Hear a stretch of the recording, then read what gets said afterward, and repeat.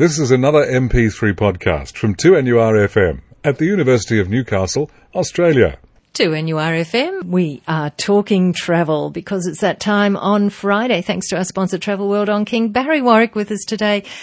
And Barry, we're doing something sort of adventurous, I'd say. Well, yeah, I thought we'd do something a little bit different today, Jane, and that's to talk about bike rental, and not just, you know, the push bike rental, but the motorbike rental. Now, that does sound adventurous. That's right. And people have been doing, I guess, this in Asia for quite a while. Not always have they been licensed, and not always are they asked for licenses in Asia. But people still tend to do it. Not something that I would recommend, but people still do it. However, the motorcycle that I'm talking about today is more in the USA, and a lot of people have the dream, I guess, to do the bike ride and do Route 66 or ride particularly the Harleys from one side of America to the other, and that's now possible. So it's an epic, really, isn't it, to do that? It's an epic thing, yeah, and I think particularly the Harleys with the sound and just the feel of it. I guess that stemmed from my era, from the Easy Rider film. People just really have that dream. But now you can actually pre-rent a motorcycle here in Australia, pick it up when you arrive over there. And you can do small rentals, or you can do the longer rentals. For example, you can do hire in, say, San Francisco, drop off in New York. Sure, there's a one-way drop-off fee, and it's about $750 to do the one-way rental there. But just think of the fun, and I think most bike riders would agree that if they were a little bit short on time, so couldn't do the return trip back, it would be worth that $750 to drop the bike off. Could you do a loop track if you wanted to? You could, you could start off in, say, San Francisco, go up through some of the great Denver, Grand Teton, Yellowstone, Chicago, then across down through Boston, New York, and then circle down to, say, Miami, back across via New Orleans, up through Phoenix, Grand Canyon, Las Vegas. You know, it would be a fantastic trip for the motorbike enthusiast. Now, there are about 70 locations in the US. There's only a couple in Canada, so that's sort of a little bit restrictive. Some of them are closed in the winter. Not that I don't think you would want to ride in some of those areas in the winter anyway. However, the motorcycles are equipped with saddlebags for storage of personal items. The helmets are there, so you don't have to take your own helmets. There's a vast range. I mean, there's not only Harleys, but there's the BMWs, and there's also Hondas. So there's a number of different types of bikes available, and you can actually store, your excess luggage at the pickup point. So that, again, if you wanted to hire it for a couple of days, ride around the area around San Francisco, or ride around California, come up, drop it back off at San Francisco, you can actually store that excess luggage, and then you might do, some other sort of touring or pick up a cruise from there. So all in all, if you're a bike enthusiast, it's certainly something to look forward to. Do you think it'd be better to know how to ride a bike and feel confident before you go, if you're going to do that? Well, you would need to. And look, in the US, unlike in Asia, you do need to have that valid, you must be 21 years or older and hold unrestricted license. So, yeah. It helps. It helps, yeah.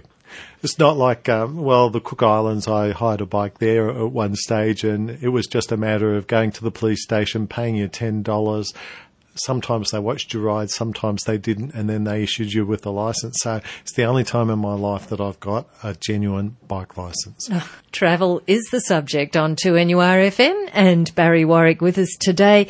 Barry, we're thinking cruise liners at the moment. That's right, Jane. Look, Royal Caribbean have just announced that they're going to, next year in November 2012, bring out Australia the first megaliner to cruise in Australian waters. So, a megaliner, how big is that? A megaliner. Now, a megaliner is one that is 138,000 tonne. Most of the ships that are around here at the moment, well, which we consider to be large, are around about the 70,000 tonne. So this is sort of almost double in size. It'll take 3,840 passengers, plus crew. So, you're probably another couple another 1,000, 1,500 in crew. So it's a lot of people on the one ship. Well, you wouldn't get bored with your fellow passengers. You certainly wouldn't. There'd be plenty of hiding places. Look, even the dining venues, there's a three-tier main dining room. They've got an Italian restaurant. They've got a Johnny Rocket's 50s diner, a Jade's sushi bar on there, an English pub and sports bar, cafe on the promenade, and a Windjammer cafe. So it's almost like going to a little town and, having a really good time. Some of the other things that this particular ship has is an ice skating rink. So, something a little bit different. It's got a full-size sports court, 9-hole miniature golf course.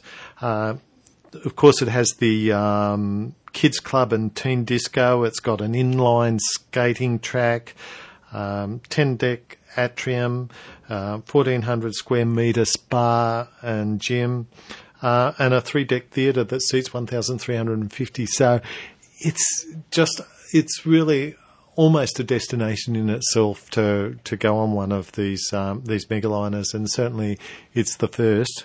And I don't think it would fit under the Sydney Harbour Bridge, so it could be a little bit interesting where they have to dock it. So it will be in Sydney? It will be in Sydney. It'll be cruising there for a 5-month season. And so starting in November, I understand reservations won't open till July, but, for the cruising enthusiast, it's something to look forward to. And there's so many ships that are coming to Australian waters at the moment. It's just unprecedented, and they say that the cruise market is hardly tapped here. So interesting. So we can expect more. It'll be interesting to see just how they fill all of these ships. I mean, this particular cruise line will have 5 different vessels in the Australian waters at that time. There'll be Rhapsody of Seas, Radiance of the Seas, the Celebrity Solstice, and the Celebrity Millennium. So that's just one cruise line. Then you've got your Pernod and all the others that are already here. So I think it's going to be a cruising bonanza for those that are really interested in doing cruising, and it gives just that added choice, I guess, so that you can now choose, rather than having to do a cruise that sort of one size fits all. Now you can actually select a cruise that is actually just right for you. So the itineraries will differ? The itineraries will differ, and it'll range up to an 18-night cruise. So I'm not sure what the shortest one is, but I know that they will be doing an 18-night cruise. So plenty happening on the cruising markets. That certainly is something to look forward to. Thank you, Barry Warwick. Yeah, thank you, Jane. And we'll be talking travel again next Friday after the 1 o'clock news on 2NURFM.